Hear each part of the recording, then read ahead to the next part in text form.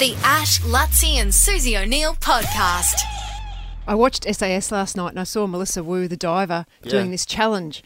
And she had to run into a shipping container, but the shipping container was full of tear gas or some sort of gas. Right. And there was someone handcuffed with their hands above their head and all this stuff around their arms. And they had to, I know. Yeah. And then, she had to go in and try and rescue them. Yeah. But she got overwhelmed by the tear gas. Well, and she had to go out. She ran outside and she fainted and fell on her face. yeah, that's what I saw. That's what I saw in the ad. Was it looked legit? This is the way it played out. Number 6, Olympic diver Melissa Wu will now attempt the dangerous rescue. I am excited to find something within me that I never even knew existed. Go.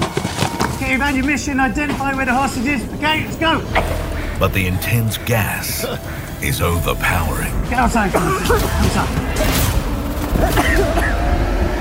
Come here. Stand up. Oh, shit. Go. Oh. Intense. This bit when she fell over, presumably. Mel, what are you doing? What are you doing, Melissa?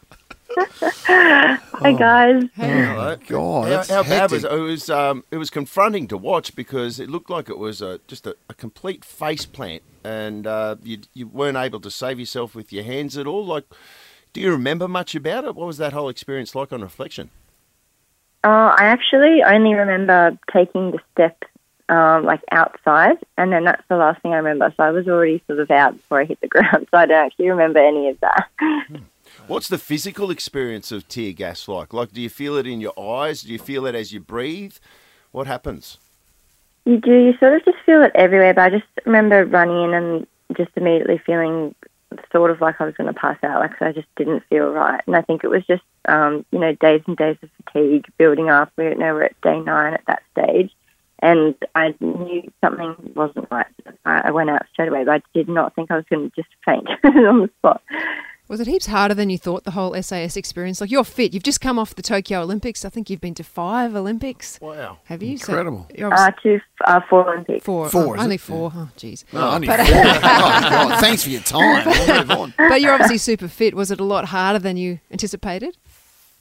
I don't think it was harder than I anticipated because I know it's really hard, but I only had about 4 weeks to train off the back of Tokyo and a couple of those weeks being in hotel quarantine. So I had a lot of work to do in terms of endurance and stuff like that I never, ever do. So I think that, it's going to be hard, but when you're in there, you just give everything 100%. So you're always just constantly backing up day after day after day, and that just builds up. Do you reckon it was like if right now they said do that same thing again with the shipping container, you could do it? Do you reckon like the fatigue is what, like mental and physical fatigue is what drags you down that show? Do you think if it stand alone, any of those things, if you do them just on any given day, you reckon you could do them? Yeah, definitely. If you sent me in again today, I'd put my hand up and say, yep, send me and I'd do it, no problem. But I think, as I mentioned, just once you're at day 9, that back end of the course really wears you down and you just have to keep backing it up. And I think that's the thing that really gets to you mentally, it's that physical overload. And is it true that you hurt yourself while you're doing the filming?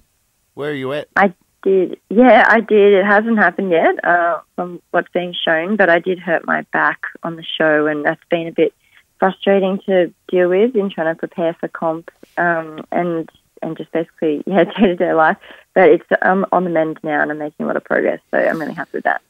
So where are you at with? So you're going all right because we've worked out you owe us at least another 37 national and major championships before you can retire. I mean, seriously, you've already. How long do you reckon you'll go? If the back's okay, do you reckon you'll kick on through Com Games and potentially beyond that?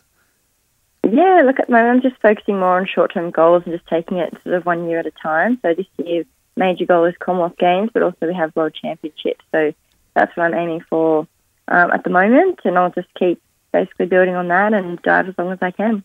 We found her, by the way. When did we first have you on? I was just going to say, You found her. I can remember having Melissa on. We didn't find her. But Lutzi going out and doing, remember that? doing stuff with Melissa on out the to show. Chandler. When you were like I don't know, Melissa, it looked like you were like a 10-year-old or a 12-year-old girl. Yeah, I must have been 13. I still remember it. Really? Remember that? Yeah. There's a weird photo of me in my Speedos, which I regret ever happening. But I could have done without that. Isn't that amazing? Because we were talking, here's this new girl bursting onto the scene, and we've been through that whole process. process, and now here you are as a real veteran of, you're a of veteran. diving in Australia. And But you look exactly the same, which is You don't quite age. annoying. Oh, jeez. Thanks. I think it's a compliment. It is. It's been an unbelievable career, and still only 29 years of age with 4 Olympics wow. under your belt. I hope that the shoulder fixes itself. It's been great to watch you on the back. Sorry, it's been great to watch you. I on just read SAS. another interesting fact about you, Melissa, because I love the SAS when Jana Pittman was on it. You know, she was amazing. Yeah. It says here that she is your second cousin. What? I mean, She is. Yeah, we're related by marriage. So we're not blood related, but yeah, I know Jana pretty well, and she's actually the reason I got on to SAS because she messaged me when I was in quarantine. Said, "Do you want to do it?" And I was like, "Okay." oh, Geez, that's pretty good. There's some good genes going on in that family. Yeah. good luck for Com Games. I hope you come good. Come on. And Thanks so much. Luck. SAS Australia 7:30. It will return Monday on Channel 7. Thanks, Melissa. Cheers, Mel. Thank you. The Ash, Lutzi and Susie O'Neill podcast.